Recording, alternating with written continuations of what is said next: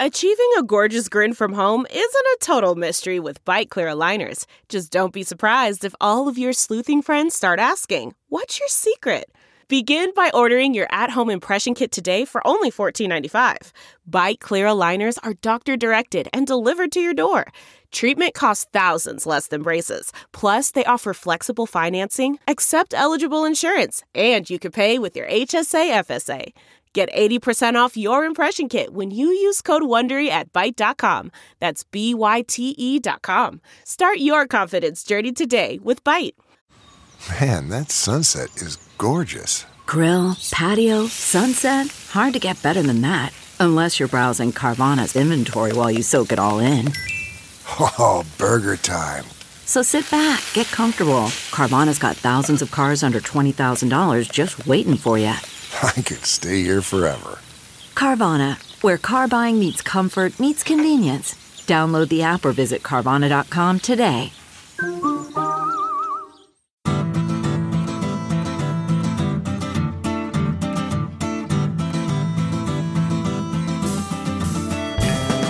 Welcome to the Sinica Podcast, a weekly discussion of current affairs in China, produced in partnership with The China Project. Subscribe to Access from The China Project to get, well, access. Access to not only our great daily newsletter, but all the original writing on our website at thechinaproject.com. We've got reported stories, essays, and editorials, great explainers and trackers, regular columns, and of course, a growing library of podcasts. We cover everything from China's fraught foreign relations to its ingenious entrepreneurs, from the ongoing repression of Uyghurs and other Muslim peoples in China's Xinjiang region to Beijing's ambitious plans to shift the Chinese economy onto a post-carbon footing. It's a feast of business, political, and cultural news about a nation that is reshaping the world. We cover China with neither fear nor favor. I'm Kaiser Kuo, coming to you from Chapel Hill, North Carolina. This week on Sinica, I am delighted to welcome back to the show Yuen Yuen Ang, Associate Professor of Political Science at the University of Michigan. Yuen Yuen is the inaugural recipient of the Theda Skocpol Prize for Emerging Scholars, which is awarded by the American Political Science Association for impactful, empirical, theoretical, and/or methodological contributions to the study of comparative politics. She is the author of How China Escaped the Poverty Trap and China's Gilded Age, a book that we talked about the last time she was on the show, and about which she was interviewed on the fantastic Freakonomics podcast to boot. She has an essay out recently in the Journal of Democracy called How Resilient is the CCP? And it's that essay, among other things, that we will be talking about today. Yuen Yuen, welcome back to Sinica. Great to see you. It is great to be back. Thank you so much for having me, Kaiser. My pleasure, entirely my pleasure. Yuen Yuen, your essay for the Journal of Democracy fits, I think, into a growing literature that seeks to refine our understanding of authoritarian governance. Some months back, I talked to a scholar named Manfred Elfstrom about his book on labor unrest in China, which is very much part of that literature. And we talked about how the whole discourse on authoritarian governance has moved from transitology to a discussion of authoritarian resilience. Mm-hmm. And like you, I suspect, he saw perhaps too much of a stark binary between, on the one hand, people who were, sure that China's authoritarian system was so brittle that it was bound to collapse or to transition to democracy. And on the other hand, there were the sort of resilience people who were absolutely sure that it would endure. Am I right in thinking that you would also, like Manfred, kind of place yourself somewhere between? I mean, you certainly don't argue that Xi Jinping is, all-powerful and has it all completely under control. Yeah, none of us can predict for sure whether the CCP will persist or at some point reform or possibly even disintegrate. But I think what's useful in terms of understanding China is to know what are the sources of fragility and resilience. And as for the outcome, that is ultimately going to be influenced by but a strong element of accident and luck as well. Yeah. But what we can do right now is to say, well, we know that in the current situation under Xi's leadership, these are the areas in which he is fragile. And these are the areas in which he is in control. And so that's how I think about it. Yeah, no, that's a very good way to think about it. I mean, because there are areas where I think it does exhibit quite a bit of strength and stability, and then other areas where I think that, yeah, there's obvious sources of sort of brittleness. What do you make of the state of our understanding in the field more generally? Here I'm talking not just about academic political scientists, but also, about analysts and think tanks or in government agencies and even in journalism. What do you make of the state of our understanding about China's governance? I mean, are there some enduring beliefs that you commonly see that, in your estimation, just have it completely wrong? And from where you sit, does it seem to you that we are moving closer to or further away from maybe a more accurate and a more nuanced read on the Chinese political system, its durability and its fragility? That's a great question. And I think it's really hard to generalize across the entire community of China watchers. I think that would be almost impossible. But one of the things we do notice about the way commentators talk about China is this binary that you mentioned, which is either China is the world's superpower and it's bent on taking over the US, or China is on a sharp decline and it's about to collapse soon. Right. And so I think that for the average person in the American public, or even for someone who knows China quite well, this is extremely confusing and contradictory because one of them have to be correct, right? And I think that what is missing in much of our discourse and analysis today is a balanced picture that tells us the parts of the Chinese political system and economy that is in deep trouble, but the other parts of the system that allows it to weather these crises, so that we have a balanced picture and we are able to make sense and reconcile these extreme opinions. But I think in the world that we live in today, with social media and with everyone having severe attention deficit because we have so much news and tweets out there, is that you have to take a very extreme position. Oh, yeah. And be very loud about it in order to get attention, right? So things that I do, that's so boring, right? So boring. It's like, let me give you a balanced perspective of China and tell you about its strengths and weakness. I know that it's almost futile to do that, but I do think that there are some thoughtful readers and listeners and observers out there who do not want to be part of the polarized discourse. And so I continue to do what I do, which is that we need to have a balanced understanding of China, both its good and bad, negative, positive, its strength as well as its weaknesses. Amen. Amen. Yeah, I can't stand the way that social media rewards kind of stridency, extremism, and snarkiness, right? But, all those scholars, hopefully, we'll get them all on Seneca. Yeah, I don't know. I just saw this tweet that someone made about there's this template that you can create to make your YouTube video get millions of hits, and you just need to have fire in the background and some title. Screaming that China is going to collapse, and then like a picture of Xi Jinping, and then you can put glaring eyes in his face, and that's the template for getting a lot of Absolutely, attention. yeah. I know some YouTubers who use that template every goddamn day. Anyway, Yuen Yuen, on the big question, the question that's quite central to your essay, whether China in the post-Mao period did or did not really institutionalize. Again, you seem to come down sort of somewhere in between, in the sensible middle. If there is a conventional wisdom, though, at this point, it seems to be that Xi came to power in 2012 and within a few years became, chairman of everything. I think that phrase goes to Jeremy Barmay. And especially after he changed the party constitution to not only upend the succession norm, but also, managed to write Xi Jinping thought for the new era, whatever, into the constitution and had himself named a core. So the conventional wisdom is that institutionalism is gone. It's no more. But you argue something different. Could you lay out for us, take your time and just lay out for us the key argument that you make about institutionalization? Sure. Why not I start with explaining the concept itself and the history of the idea Great. I know it's a mouthful. So the idea of institutionalization was introduced by Professor Andrew Nathan at Columbia. And in 2003, he wrote what is now a classic piece, and it's titled Authoritarian Resilience. And in 2003, if you recall, that was the changing of guard from the Jiang leadership to the Hu Jintao leadership.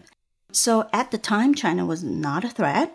And the assumption in the West is that as China grows richer, it will eventually democratize. So the contribution of Nathan at that point was to say, well, that's not true. That assumption may not be true. And the reason for that, he says, is this thing called institutionalization. It's an academic word. Let me break it down. Basically, what it means is, in his words, behavior that is constrained by formal and informal rules. And he names 4 specific aspects of institutionalization. The first is norm-bound succession. The second is meritocracy in promotion. The third is bureaucratic professionalization. And the fourth is selected spaces for political participation. So the short way to understand institutionalization is political stability plus effective governance. And if you look at the citations of Nathan's essay, the interesting thing is that it actually didn't get that much attention when it was first published, but it began to be cited everywhere around the time when Xi took office, around 2010. And I suspect that the reason for that is China became recognized as a rising power in around the 2010s. And then people began to kind of sit up in their chair and realize, well, it doesn't look like it's going to become a democracy. So maybe Nathan is correct. But ironically, when Xi took over, that was actually the beginning of the erosion of institutionalization. So let me answer the big question: has Xi ended institutionalization? And to many China experts, the answer is obviously yes. Xi has centralized personal power. He has ended term limits. He has ended the norm of collective leadership. And my answer to that is he has indeed deliberately destroyed certain aspects of institutionalization in order to centralize power in his own hands and put himself in power for life. But the part that many people have missed is that he has kept other aspects of institutionalization, particularly in the bureaucracy. Right. Because he wants to have a competent bureaucracy. He wants to have a large, effective instrument that would allow him to rule effectively. And so it is this combination of centralizing personal power, but at the same time maintaining selective aspects of bureaucratic capacity that I think many people have missed. No, I think that's a very good cogent summation of what you argued in this essay. But I guess some folks might see kind of a contradiction between personalistic rule on the one hand, and clearly you describe Xi's rule as highly personalistic with a full-blown personality cult around him, and on the other, having a competent and capable bureaucracy. Obviously, these two things can exist. You can square them, but and I thought it was pretty amusing that you compare Xi's assault on the autonomy of the bureaucracy to Trump's and maybe to Indira Gandhi's. But you also note a very important difference. The difference, let me quote you here. You said, the difference in the PRC is that absent checks from civil society and formal contestation, Xi's usurpation of the bureaucracy for his personal ends goes uninhibited. That strikes me as a really significant difference. I mean, so I can easily imagine somebody pushing back a little bit and saying, look, what's really the difference between deinstitutionalization and total, personal control over a very capable state bureaucracy? I mean, a state bureaucracy, however capable it is, if it's, doing the bidding of a personalistic ruler, doesn't that just kind of mean that isn't a functional institution? I mean, you could even say that were this leader truly malign, it would be even worse that he has a capable bureaucratic apparatus at his disposal, right? So how would you answer that? Those are great questions. Let me unpack a number of things because there's a lot going on here. Let me introduce kind of two concepts to help people think about the bureaucracy, why it matters to Xi and why he is treating the bureaucracy in the way he does. Mm-hmm. And these two concepts are autonomy and competence. Okay, and so in an ideal technocracy, and you can think of that as, for instance, the Singaporean technocracy, Mm-hmm. The technocracy in Japan after World War II Sure. that rapidly industrialized the country. So an ideal technocracy is both autonomous and competent. Competent in the sense that it is staffed by well-qualified, highly educated people who are very good at their jobs and knowledgeable. And autonomy means that as bureaucrats, as government officials who are not political appointees, they are independent from whoever the leader is and from political appointees. They serve the people, the country, and whatever mission is in their agencies, but they're not beholden to people who are elected. Mm-hmm. So to give one example that people might relate to, think of the Center for Disease Control, the CDC, Sure. in the US, right? So, part of its job is to issue these scientific weekly reports on COVID. And for the CDC bureaucrats, that has always been something that's sacrosanct, right? Nobody comes and tells them how to do these reports. And one of the indicators or signs of the Trump administration actually attempting to erode that autonomy is that Trump officials try to influence how CDC issues these mortality numbers on COVID because it was making Trump look bad. Right. So if you wanted to read up on this, you can find it in the news. But that's an example where the CDC is still a competent, scientifically qualified technocracy, but at that particular moment, its autonomy was being threatened or undermined by the Trump administration, right? The administration was trying to politicize the bureaucracy. Once we have an understanding that this type of politicization of the bureaucracy for personal ends can happen in the U.S. administration, then it makes it much easier to understand what Xi is trying to do.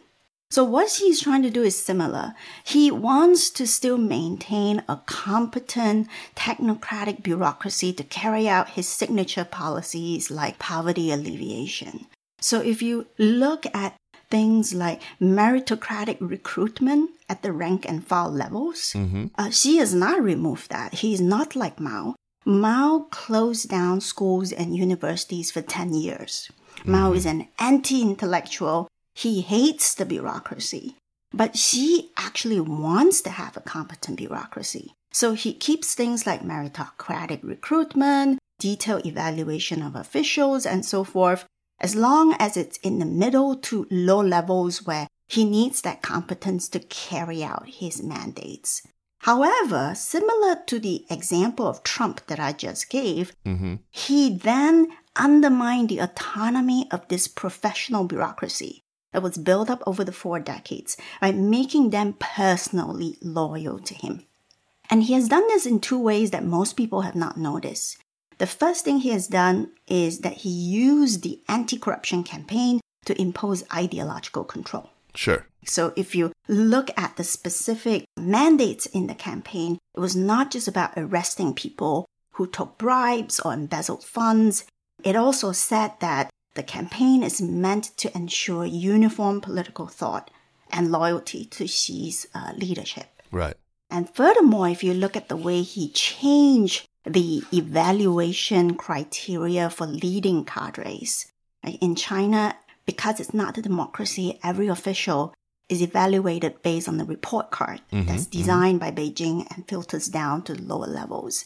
And in 2019, he has changed that so that the very first criteria is the commitment of these party and state officials to having Xi Jinping as the party's core and his philosophy of centralized leadership. So that's a very explicit politicization of the bureaucracy for his own ends. Right? And so that's what's happening with Xi it has some parallels to what Trump did, also to what Indira Gandhi did, which was they had a pre-existing technocracy. They wanted to politicize it so that the bureaucracy would do things that serve their political interests. Yeah, no, that's really great. And that's a strong argument to suggest that, yeah, I mean, he has sought to impose personalistic control over the bureaucracy. But let's talk about where the autonomy of the bureaucracy has not been completely usurped. You actually muster some data, you looked at some data that showed, or that led you to conclude that the state bureaucracy is still somewhat independent. It preserves some of its independence. What was the data that you looked at for that? Yeah, and I think you were referring to my analysis of the central directives. Exactly. Is that right? Yeah, that's right. Yeah. So I did an automated text analysis of all of the central directives issued in China since 1978. Central directives are basically laws, rules, commands, instructions, issued by the central government in Beijing to various ministries and local governments. So it is the very raw material of the command system.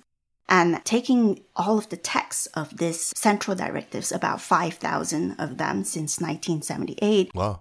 I studied the language and then I classified them into different categories of ambiguity and clarity. There's a general impression in China studies that Beijing always gives these vague directives and vague mandates. And what my research finds is that actually there is a variation. Some of these directives are vague and they deliberately provide flexibility and encourage experimentation. But actually, most of the directives are clear. They either clearly endorse a particular measure or they clearly forbid a certain course of action. And so this whole data set allows us to look at the way Beijing gives commands. One of the things, just using the data set that is consistent with most people's impression, is that Xi Jinping has indeed encroached upon the authority of the State Council. Right. It has always been that the State Council issues the vast majority, I think it's over 80%, of the central directives. And that's because the party controls politics and appointments, but the State Council is the one in charge of governance. What you see under Xi Jinping is that the State Council has issued slightly less directives, and more of them have been issued jointly, meaning by Xi Jinping and Li Keqiang. So that is a very clear indication and confirmation of the sense that he has usurped the State Council's authority. However, having said that, the vast majority, I can't remember the exact percentage, but the vast majority of directives are still being issued by the State Council under Li Keqiang. So the changes are happening, but it's not as if he overturned the entire bureaucratic system. Yeah, I think if I remember correctly, it was in the neighborhood of 80%. So in what areas of political life or administrative life would you say that Xi has most weakened the bureaucracy? Are there specific areas that stood out where, just looking at this pool of central directives, where Xi's personal stamp was there more often? For example, what might it have been in, just arbitrarily speaking, like technology policy or national security policy or anything like that? So I haven't looked at the jointly issued directives one by one, but some of them I remember, and you immediately made the right guess. Technology jumped out as one issue where Xi wants to assert his authority. And yes, so he would have the special committee that he chairs to issue these directives with regard to technology policy instead of having the State Council make all of the policies. Would it be a fair kind of guess to say that every area in which there is a leading small group chaired by Xi, that's where he's inserted himself most? I think that would be fair to the extent that he created a special working group around a particular theme. It means that is the theme that he cares about. Yeah. And technology is a very obvious one. because technology is really the magic factor that could help Xi solve so many problems, from US-China competition to the economy to social control. So that's something that's really at the core of his leadership. So Yuen Yuen, you're a comparativist at heart. Now, we've already gotten a great example of Trump and, of course, Indira Gandhi. Are there other examples, either in the world today or historically, where you think an analogous situation has existed, where there's been a relatively robust state bureaucracy despite a highly personalistic leader who, is trying to dominate that bureaucracy? Are there other examples that leap to mind? You said a robust bureaucracy with a personalistic leader. Is that right? Yeah, exactly. That survives despite a personalistic leader. Well, I think if we look historically, I'm sure we can find many. Yeah. If you think about any of these great Chinese emperors, are they personalist? Yeah, I think absolutely, right? Sure. Like they might listen to honest advisors if and when they like it. But oh yeah, they were totally personal, and they could kill anyone. They could kill lots of people. But did some of the good emperors have highly competent technocratic bureaucracies? Yes. So this is by no means, right, unprecedented in Chinese history or even in many other parts of the world. Yeah, I think it's actually kind of a central dynamic in imperial Chinese history. It's something that has pretty deep roots, I think. And I actually, when I was a graduate student way back in ancient history, I sort of hit on this idea that it is that dynamic itself that's kind of an engine in Chinese politics, even in Chinese history, that there are different modes of the sort of relationship between the state bureaucracy and the imperial person that are, that in the most common mode, kind of a loyal opposition mode, it's this very tension itself, which has kind of unwritten rules, of how you remonstrate and what areas of control are ceded to the bureaucracy and which ones are sort of traditionally the realm where the cultural norm is that the imperial person can kind of meddle or call the shots. But anyway, that's all. That's for another show. That's lots of fun. Yeah. So do you believe that institutionalization prior to Xi was actually quite strong, as Andrew Nathan had argued, but that Xi just kind of proved to be even more forceful, or was institutionalization in the pre-Xi Jinping decades actually not as strong as we had supposed it to be? So my argument is that institutionalization definitely happened prior to Xi. All of the 4 dimensions that Nathan described, they definitely happened. But what Xi has proven is that institutionalization is fragile and reversible, and that a strong man like him can turn the situation around. And this is in opposition to Nathan's prediction in 2003, where he said that he believed institutionalization is self-reinforcing because all of the political elites had no interest to rock the boat. But what Xi has shown us is, well, he does. and I think that that's also quite unique to the particular circumstances in which he came to power. If we remember, he came to power in the midst of a political scandal involving Bo Xilai, and some people have said that were coups. He disappeared for, I think, 2 weeks, and people wondered what was going on. So I think he came to power in circumstances of extreme and unusual insecurity, where I think that gave him enough impetus to actually rock the boat, because he felt that his very existence is being threatened. I can't tell you how happy I am to hear you say this, because this is a point that I have made again and again.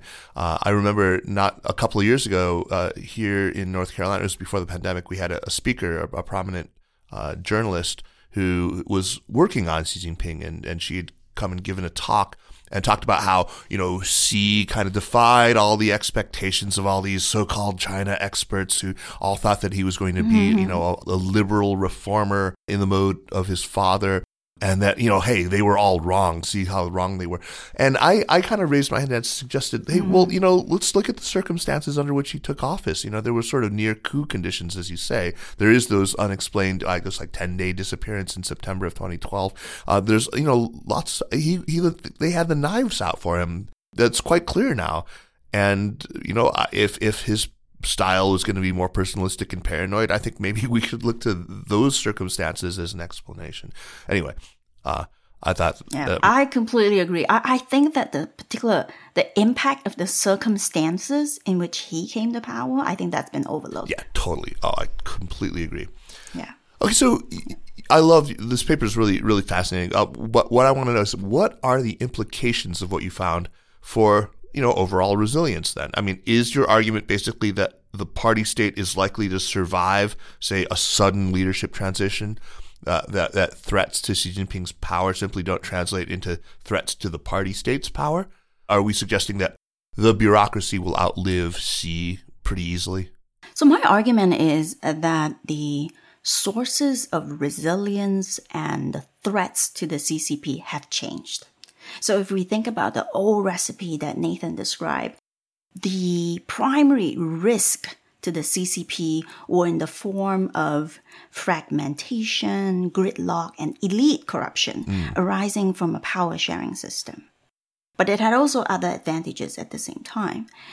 And if you think of the new recipe under Xi, I argue that he has remade the formula for authoritarian resilience, which combines his personalist role. It combines selective aspects of bureaucratic competence that is loyal to him, a tightened political control, and he's also been mobilizing animosity from the US toward China to strengthen his nationalist legitimacy. Yeah.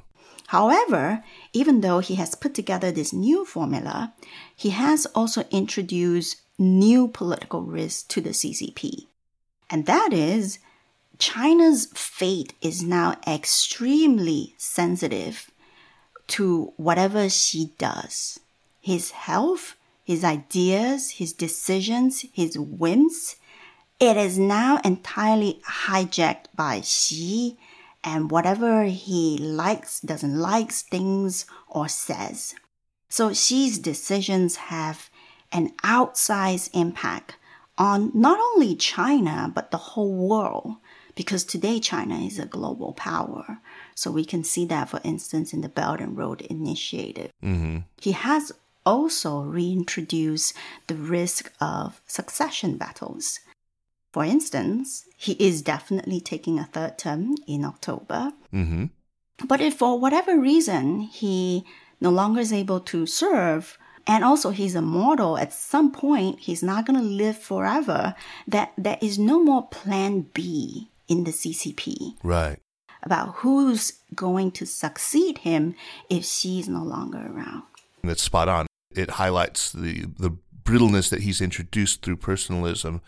I'm just wondering, whether enough of the kind of institutional autonomy of the state bureaucracy is in place that it would, survive without too much turmoil, a transition. But that's something we really can't, we can only guess at.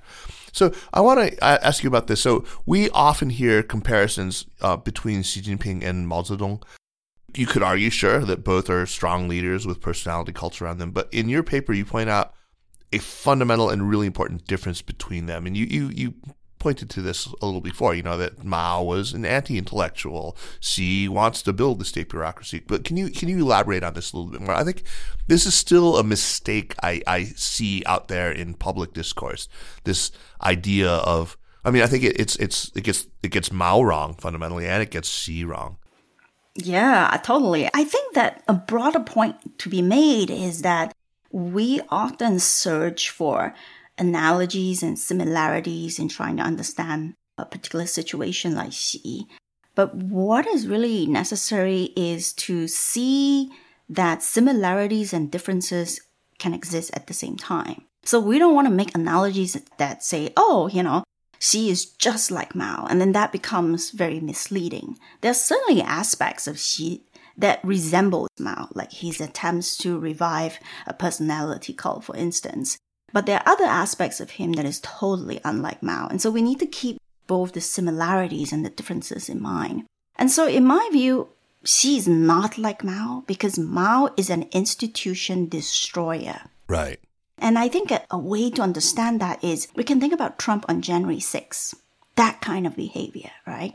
And there are disturbing parallels between January 6th, where President Trump basically encouraged and incited, right, his mob to attack the Capitol Hill. Bombard the headquarters. Bombard the headquarters, that's right. Versus Mao doing basically the same thing, except on the scale of tens of millions of Red Guards and for 10 years. And the basic attitude of being an institution destroyer is they don't seem to care if they destroy the country, right? They don't care. Their priority is to keep themselves in power. I think Xi is different. Xi has certain elements that are like Mao. He wants to revive a personality cult. He's ideological. He's anti-foreign. But in terms of the way he treats institution, he only wants to diminish or abandon certain rules, like term limits. But he wants to maintain a competent bureaucracy, that's for sure. Yeah. And he also does not want to destroy China because he is so intent on competing with the U.S. So the state bureaucracy had been effectively destroyed during the decade of the Cultural Revolution. And I think it's one of the things that's really remarkable about it is how quickly it sprang back and how competent it did become. So let's talk about how in the decades after Mao's death, the bureaucracy in China did become institutionalized to the extent that it did. Maybe we could start with the composition of the bureaucracy in the years before and after reform and opening began. Was this just sort of the pendulum swinging back away from the red and toward the expert as it had done previously, like in the early 60s? Right. Because I see similarities, like technocracy comes back, right? Right. I mean, that is part of the, I would say, almost like the political DNA of the CCP, where they constantly oscillate between, do we want the Reds, the officials who are ideologically very loyal to whoever is in power and to communist ideology, or do we want the people who have the expertise, right? So this oscillation has been constantly going on. And under Mao, obviously, what he wanted was loyalty to him, right? And the experts, the intellectuals, the reformers, even people like Deng Xiaoping were purged under his leadership. One other thing I think worth pointing out is that I often hear this trope that, China had 5,000 years of, Confucian rule. And I think people are always under the impression that at any point in time, China had this like super qualified Mandarin system and technocracy. And therefore, some people would tell me, it's no surprise that China's economy grew because they always had this Confucian bureaucracy in place. Mm-hmm. So I think it's worth reminding people, and here I quote a number from Mike Oxenberg, because numbers in those days obviously were very scarce. And in that particular study, he estimates that in around mid-1960s, when the Cultural Revolution was happening, the average number of former years of schooling among local leaders was only 4.8 years. Wow. That's like hardly educated, right? Hardly educated. Yeah, barely literate. Less than primary school education, right? And it's not surprising because China had already suffered more than a century of extreme poverty, civil war, like famines. And then you have Mao, who comes along and he hates intellectuals. He closed down schools and universities for 10 years. So at the most basic level, we have to keep in mind that actually when Deng Xiaoping took over, he took over a ruin. a ruined bureaucracy, right? Yeah. Yes, you can. There were certainly the historical legacies that he could draw on, and the CCP very quickly built on that. But the starting point was pretty dire. And so in the decades since Deng, what the CCP has really committed itself to is to build up bureaucratic capacity from a very low starting point. And one of the first things that Deng did, of course, was to change the criteria for recruitment And he wanted to recruit more educated and young people. Right. And so one number, for instance, is that from 2006 to 2017, the share of civil servants with a bachelor's degree or above grew from 43% to 72%. So it must be higher now. It means that before 2006, which is quite recent, you actually had more than 50% of civil servants without a bachelor's degree. Right. If you go higher up, though, I mean, I remember that Lin White and Li Cheng had done this study on the composition of the bureaucracy. And in the early 1990s, if I remember correctly, if you looked at provincial level leaders, either party secretaries or governors, or if you looked at mayors or municipal party secretaries of cities of over 1 million, you had something like 75% that had not just bachelor's degrees, but post-secondary degrees in, 4-year degrees in the natural sciences or in engineering. So it was already sort of super heavily. Yes, absolutely. At the higher levels, the level of meritocracy in terms of education and overall quality was rapidly escalated. It took a longer time at the grassroots level. I remember I would say more than 10 years ago, if I were to go to some remote place in China, the quality of the officialdom was still definitely lagging behind. But overall, I've met those guys. Yeah, you've met those guys, so you know what I'm talking about. Yes, that's right. But overall, like over the 4 decades, there was a steady trend in which the bureaucracy in China went from a starting point of complete ruin to gradually becoming more and more professionalized. I want to get back to this idea about the sort of Confucian patterns. And whether they reemerged, but I want to ask a couple of things first. It strikes me, I was just asking about the oscillation between red and expert historically, and it seems like Xi kind of wants both, right? He wants red and expert.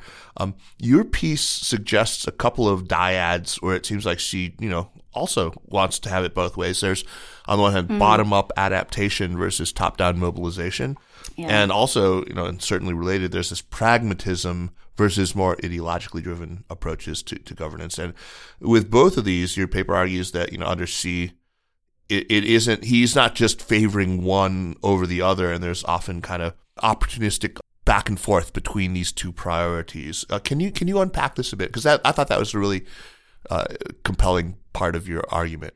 There are 2 defining attributes of the Chinese bureaucracy, being one that is under the rule of the Chinese Communist Party. The first is this idea of mobilization, which is quite alien in, I think, democracies, except in selected contexts. Like you can think of, say, an election is coming up, right? And you mobilize your voters. So we might be able to think of a similar analogy in that context. Like MAGA rallies? You could maybe you might think of that. Yeah. Like you need to have a massive showing, right, of great enthusiasm toward one goal, which is to win the election. So analogously, the Chinese bureaucracy is highly capable of this thing called mobilization, which means that, say, when Xi says, my signature policy is poverty eradication, and these are the targets we're going to achieve, I'm going to mobilize the entire bureaucracy of more than 40 million bureaucrats, and they're going to, work themselves to death to achieve my goals. Literally. They do that literally. So I cited this number from the Global Times where they said, 1,800 cadres died implementing poverty alleviation. And they just said it like a fact, without any surprise or emotion. Because can you imagine in the US if 1,800 public employees die from implementing a policy, right? There will be at least some uproar, right? But no, it was just a fact, the mobilization was so extreme that officials actually died in the process. And there were reports that many of them lost their voice, couldn't sleep at night. And so that's mobilization. And of course, Xi loves that because that to him is what he calls the institutional advantage of the CCP that democracies do not have. Democracies are divided. They're dysfunctional. They can't get their act together. But in his view, the advantage of what he has is that he has this gigantic apparatus, and when he commands it to do something, right, every one of them would participate and give all the enthusiasm and even die for it. So that's mobilization. Yeah. And then there's this other aspect of the bureaucracy, which is bottom-up, that he also selectively wants to keep. And that's the adaptive quality of the bureaucracy. So the Chinese bureaucracy throughout the reform era is famously known to be adaptive and experimental. It is decentralized. The local governments come up with various initiatives on their own. They would flexibly implement policy. And that flexibility and adaptability has been one of the key causes, one of the key reasons for China's economic dynamism and its resilience. And so Xi knows that that's a good thing as well. And so he wants to keep that. But he only invokes it under certain conditions. He only invokes that adaptive quality and encourages experimentation when he doesn't know what to do. When he himself realizes, I don't know what to do about this, he'll say, why don't you guys figure it out? You guys get to experiment. And so a good example of this is his speech about common prosperity. I was going to ask you whether that was going to use that as a possible example. Yeah. I think that's a great speech. That's a great speech that I encourage people to read the original words. And it may seem like propaganda and bureaucratic, but it's actually really fascinating. The way he talks about, his role and his implicit acceptance of responsibility. And then the basic point of that speech was he gave that speech in, I believe it was August. Yeah, and so it was already after 8 months where this common prosperity has pretty much destroyed, right, the big tech companies and private companies. It has scared away investors. Clearly was a backlash. And by August, he basically gives a reflection speech to central bureaucrats, where he said, we wanted to have this thing called common prosperity, and we should. But here's the problem. The problem is that I want it both ways. I want China to have capitalism and be prosperous and everyone to have entrepreneurial incentives. But at the same time, I wanted to control the dark sides of capitalism. I wanted to reduce inequality. And we haven't figured out how to have it both ways. And so his final words for the bureaucrats is, so therefore, why don't you guys figure it out? And he appointed Zhejiang as his imperial pilot to go figure it out. Right. That's typical. I mean, to have one region designated as sort of the testing ground, really fascinating. So I want to get back to this whole sort of historical question. I mean, so some listeners might remember that way back when I was in graduate school, I had actually settled on a dissertation topic about the rise of technocrats in post-Mao China. I didn't get all that far into my research, but... Is that right? Yeah. I didn't know that. No, it's true, yeah. A couple of years later, after I'd come back to China, I had a column for Time magazine, and I distilled my dissertation into like a 900-word essay that was kind of jokingly titled "The Revenge of the Nerds," how China had become sort of this technocratic wonderland. So that was it. I never went back and I never finished it. But from everything that I had read by the point that it had set it aside, one thing that really struck me was that, as China was becoming increasingly technocratic, as scientists and especially engineers began to make up, a higher and higher percentage of officialdom, there was kind of acceptance of this as perfectly natural. It went almost unremarked upon. At least it didn't meet with much by way of objection that I could find at all. What do you think accounts for this? I mean, I had this idea that really what we were seeing was kind of old wine filling new bottles, that there's this kind of historical reflex whereby you got knowledge elites. It's always going to be knowledge elites, and they have to kind of have a demonstrable mastery of what's the accepted truth paradigm of the day, right? The reigning truth paradigm. These people should be in positions of power naturally.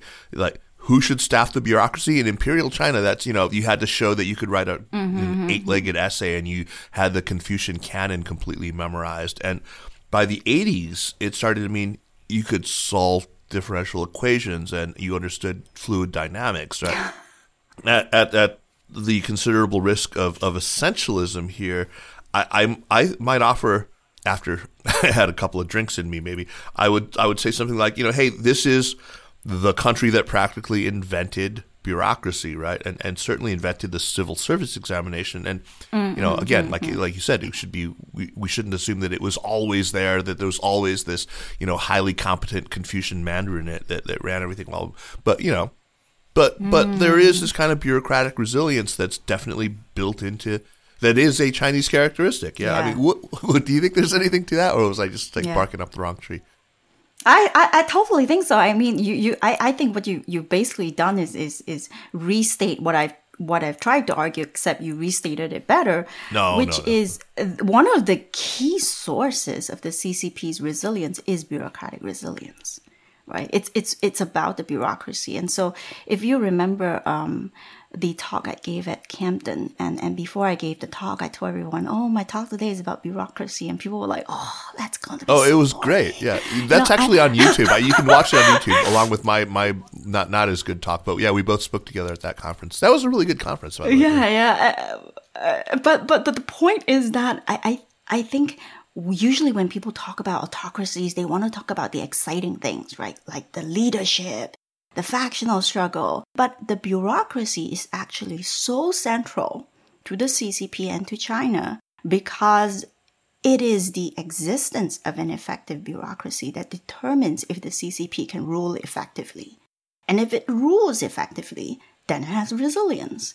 And I think the great challenge facing the technocracy in China today is that they realize that, oh my God, now we are serving a personalist leader, and many of his policies are deeply flawed and contradictory. Yeah. And so we have to do our job, and very often we have to clean up the messes he has made.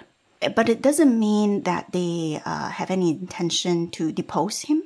They may actually genuinely be loyal to the party and possibly even to him.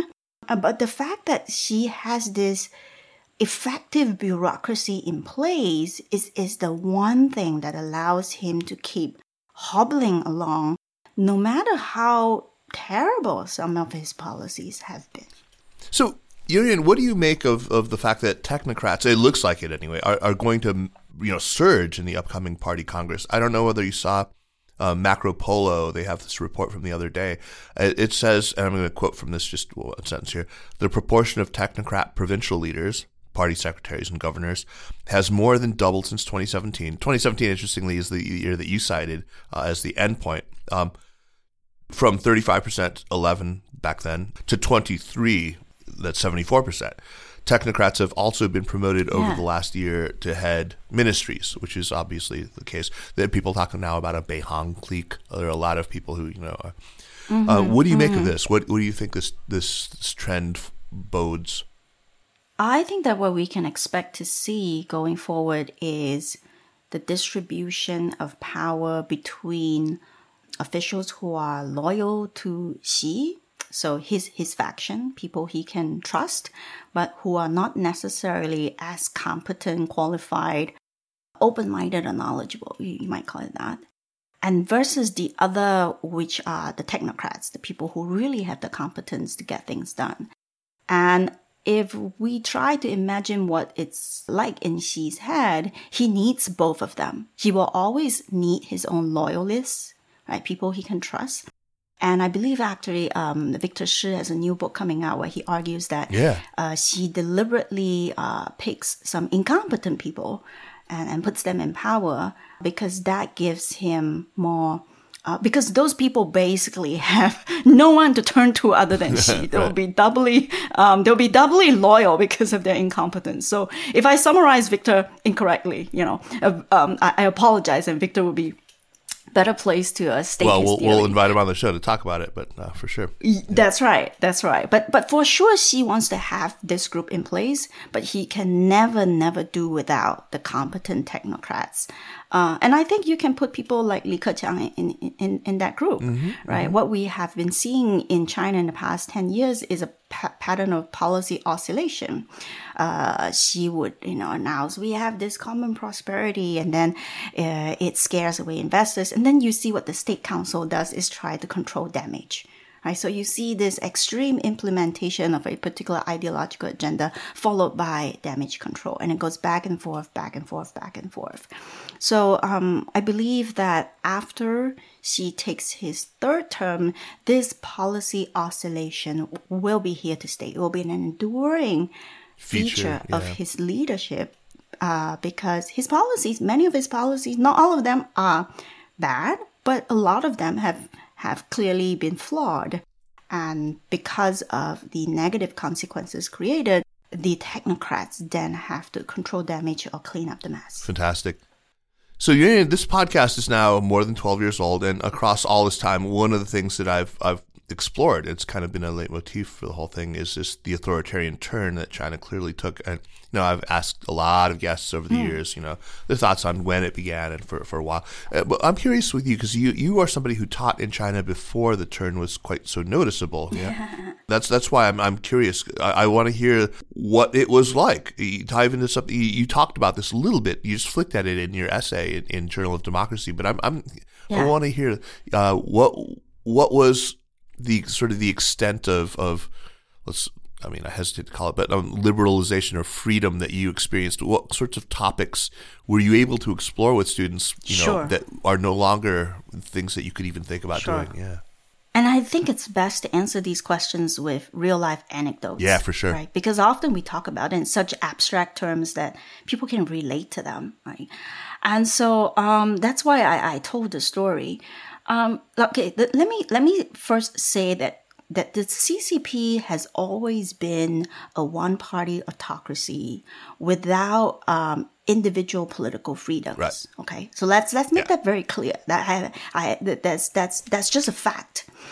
And even in its most reform-minded and partially liberal period, the government and the police can crack down on anyone, anytime. And that's just another fact.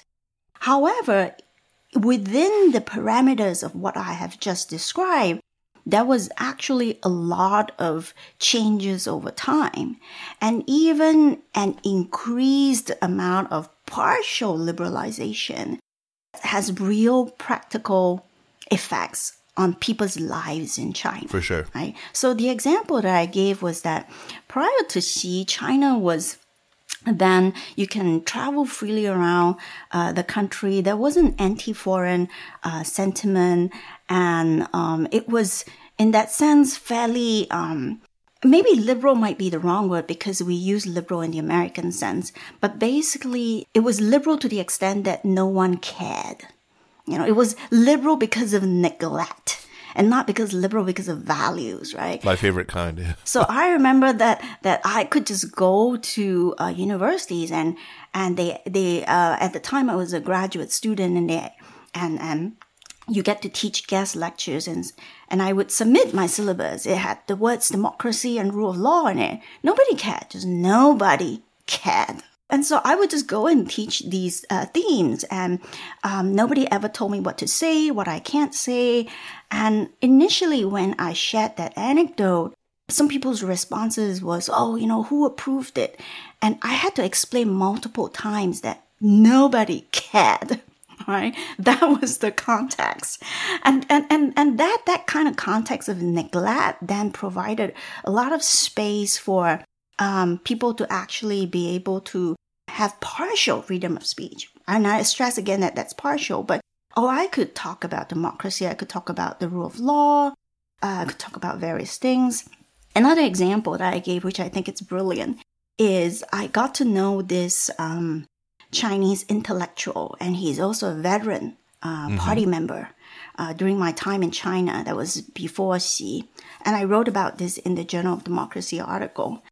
And he being a public intellectual would write many of these subversive essays about the party and the party's interpretation of various things. And so the censorship authorities came along and they were not happy with what he's writing. And so they ordered his institution who employed him to do something to punish him. And the institution responded by doing the exact opposite, which was to broadcast a video praising this particular person. And so this was like an example where there was actually a lot of subversion going on the ground. Right? Even though at the time and until now, China is an autocracy, these varying degrees of political liberalization was enough for people to explore things like investigative journalistic reports, to debate one another, and to sometimes behave subversively.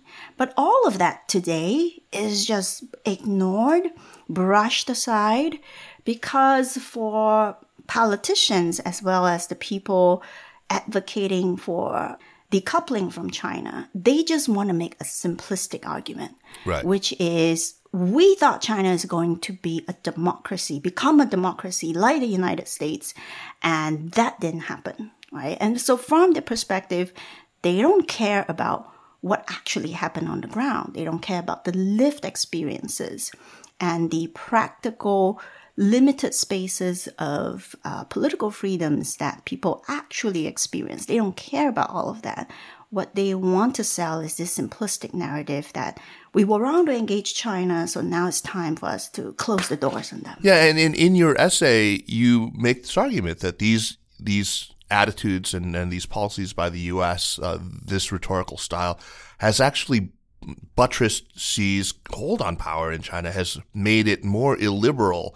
And you talk about why you believe that engagement, first of all, engagement hadn't failed at the time that we decided to jettison the idea, and why maybe treating China like an enemy will actually work at cross purposes with advancing democracy in China. By the way, you make this argument in a journal that is published basically by the National Endowment for Democracy, which I thought was really great. Right. One of the problems with U.S.-China discourse today is that both China and the U.S. are completely self-centered, meaning they see the situation only from their own perspectives. That's right. So from the U.S. point of view, we would always hear China is a threat, right? China is a threat in X and Y ways and so forth. And if you go to China, you hear exact same thing. China thinks the U.S. is a threat, right? It is absolutely convinced that the U.S. wants to contain China's rise. But the both sides, I think, have never sat down to consider what are the effects of their perceptions and what they say on the other side. And so what I wanted to highlight in this essay is that all of this rhetoric, this threat rhetoric and hawkish anti-China rhetoric, it's mostly produced to satisfy a domestic audience.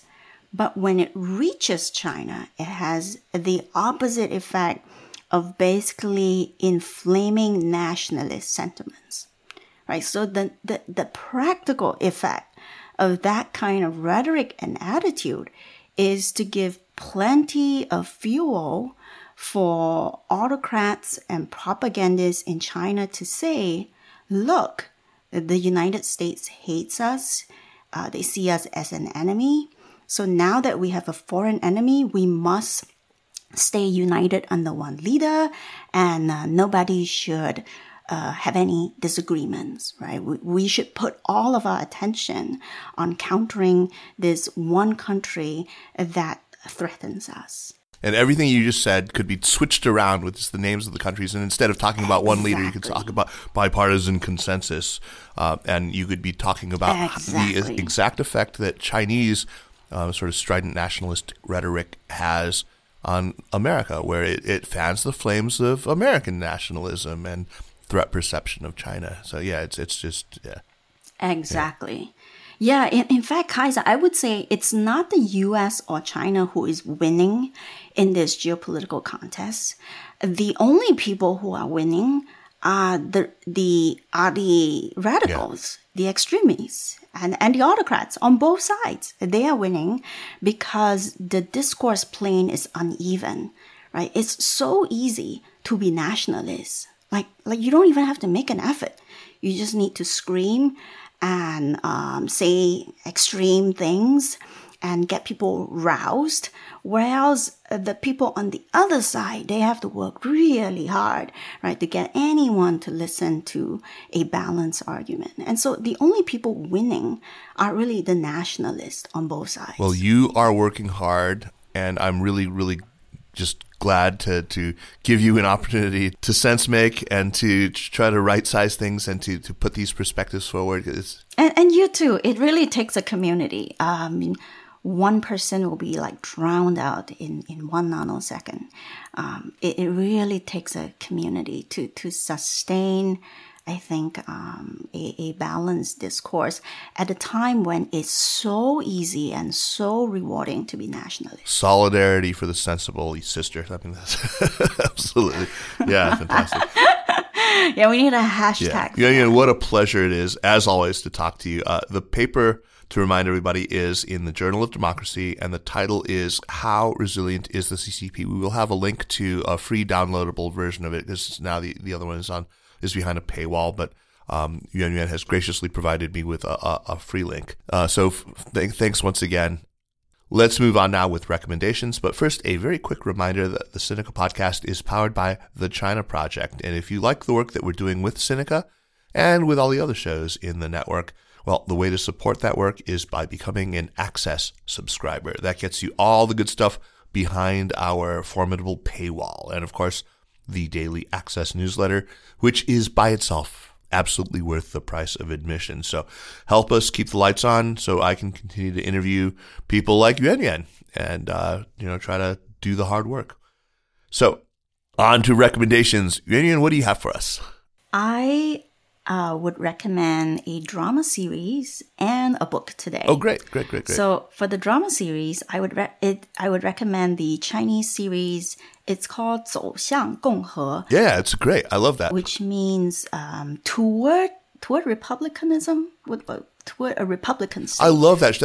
That's quite old, but I love that. Have you watched that? Yeah, I've watched it. It's fantastic. It's one of my favorites. Yeah, it is, right? It is a hidden gem. I tell you, if I wish they had English subtitles, because it is a hidden gem, and it was blocked in China by the Chinese authorities. I'm not sure which part offended them. Probably the part about, or was it Sun Yat-sen's speech about China's aspirations to be a democracy? Yeah, that might have been it too. I mean, but that was actually, I think that was quite literal. It was actually from an actual speech he gave. So that stuff can be found published in China. So I don't know. It's really good, though. That's right. It's really good. It is very good. It is high quality storytelling, vivid characters. And the reason I've been watching it is because I'm trying to find a historical analogy of highly competent and patriotic technocrats trying to do their best under a personalist leader who keeps making mistakes.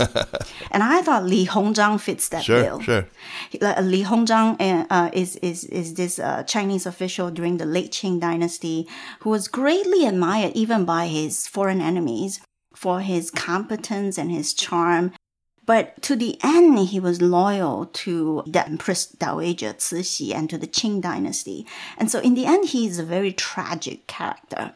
Someone who is so intelligent and so patriotic, but all of China thought he was a traitor because he had to sign the treaty that basically gave away China's territories to foreigners.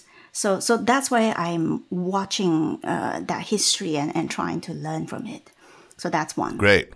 And then the second recommendation is it's also an old book. Like I love old drama series and old books.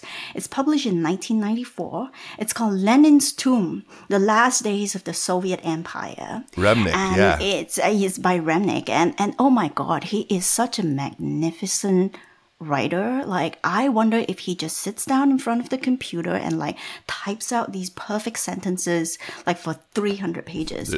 The book is just so riveting, and then he gives this really vivid portrayal of what it's like on the eve of the collapse of the Soviet Union. And I thought it was very timely because recently Gorbachev passed away, and we are thinking about, will the CCP be resilient or will it collapse? I think this book offers so many lessons. And one of the key lines from this book is that the reason the Soviet Union collapsed was that it allowed a small crack. It allowed a small crack in political discourse. It allowed a small crack in allowing people to think about history. And that crack then became, much larger fractures, and eventually the Soviet Union collapsed. Yeah, so Remnick is obviously the editor-in-chief of The New Yorker for a good reason. He is a beautiful writer, and that's a fantastic book. I haven't read it in a long time. I think I'm going to revisit it, though. You're right. It's extremely timely. I've been reading this Putin biography, and so it's also covers a lot of that same period as well. So that's by Philip Short, but I've recommended that before. But mine is going to be a different kind of recommendation entirely. It's just 3 novels, a kind of trilogy from Guy Gavriel Kay that I recently read. The books are Children of Earth and Sky, and its prequel, Brightness Long Ago. And then there's All the Seas of the World, which is the newest one, which is also kind of it's in between the two in time. These books kept me company. The first 2 kept me company over a very long and lonely drive as I made my way back from Madison, Wisconsin, after dropping my daughter off at college, and I'm missing her very badly. But I just finished All the Seas of the World last night. These are set in a kind of Mediterranean world in the Renaissance, in the decades straddling the fall of Constantinople. It's a world that is basically our world, but with the places' names changed and the major religions tweaked a bit. There's an additional moon up in the sky, but this is a world that Guy Gavriel Kay has written about a number of times. It works really well, and the guy, his prose is also gorgeous, and I also wonder whether he sits down and writes. It's not just great sentences, but there's profound ideas in it. There's all sorts of really interesting reflections just about the operations of history, about contingency, about the human condition that are really just quite moving and profound. His characters are super memorable. I mean, his prose is just getting better. His storytelling has always been really compelling, but he's just going from strength to strength. So it's easy to just get completely immersed in this world that he's created, and I love him. Check out all of his stuff that I've read is just fantastic. He's even done a couple I've talked about on the show that are set in kind of a mythologized China. One called All Under Heaven, which is really set during the Anlushan Rebellion, between the Battle of Talas in 751 through the Anlushan Rebellion, and there's characters that are obviously like the poet Li Bai. And it's great. It's quite good. He gets it. He gets it pretty well. Anlushan and Yang Guozhong and Yang Guifei all show up in it. And then there's another one that he did set in the Song Dynasty, where he kind of conflates the Yue Fei story with like Shui Hu Zhuan, and it works somehow, and it's really great. It's set in kind of northern Song during the Jurchen invasion of North China, so it's fantastic. If you like history, historical fiction, or fantasy, you're going to really love his novels. So, Yuen Yuen, thank you once again. What a delight to talk to you, as always. Thank you. It's always fascinating to talk to you. It's a real pleasure to come on your program. Well, we will come on again soon, I hope, because I'm really hoping that you'll be able to join us for a kind of post-game analysis of the 20th Party Congress, which is now set to begin on October 16th. So we look forward to that. Thank you. The Sinica Podcast is powered by the China Project and is a proud part of the Sinica Network. Our show is produced and edited by me, Kaiser Guo. We would be delighted if you would drop us an email at sinica@thechinaproject.com, or just give us a rating and a review on Apple Podcasts, as this really does help people discover the show. Meanwhile, follow us on Twitter or on Facebook at The China Proj. Just leave the ECT off, The China Proj, and be sure to check out all the shows in the Sinica Network. Thanks for listening, and we'll see you next week. Take care.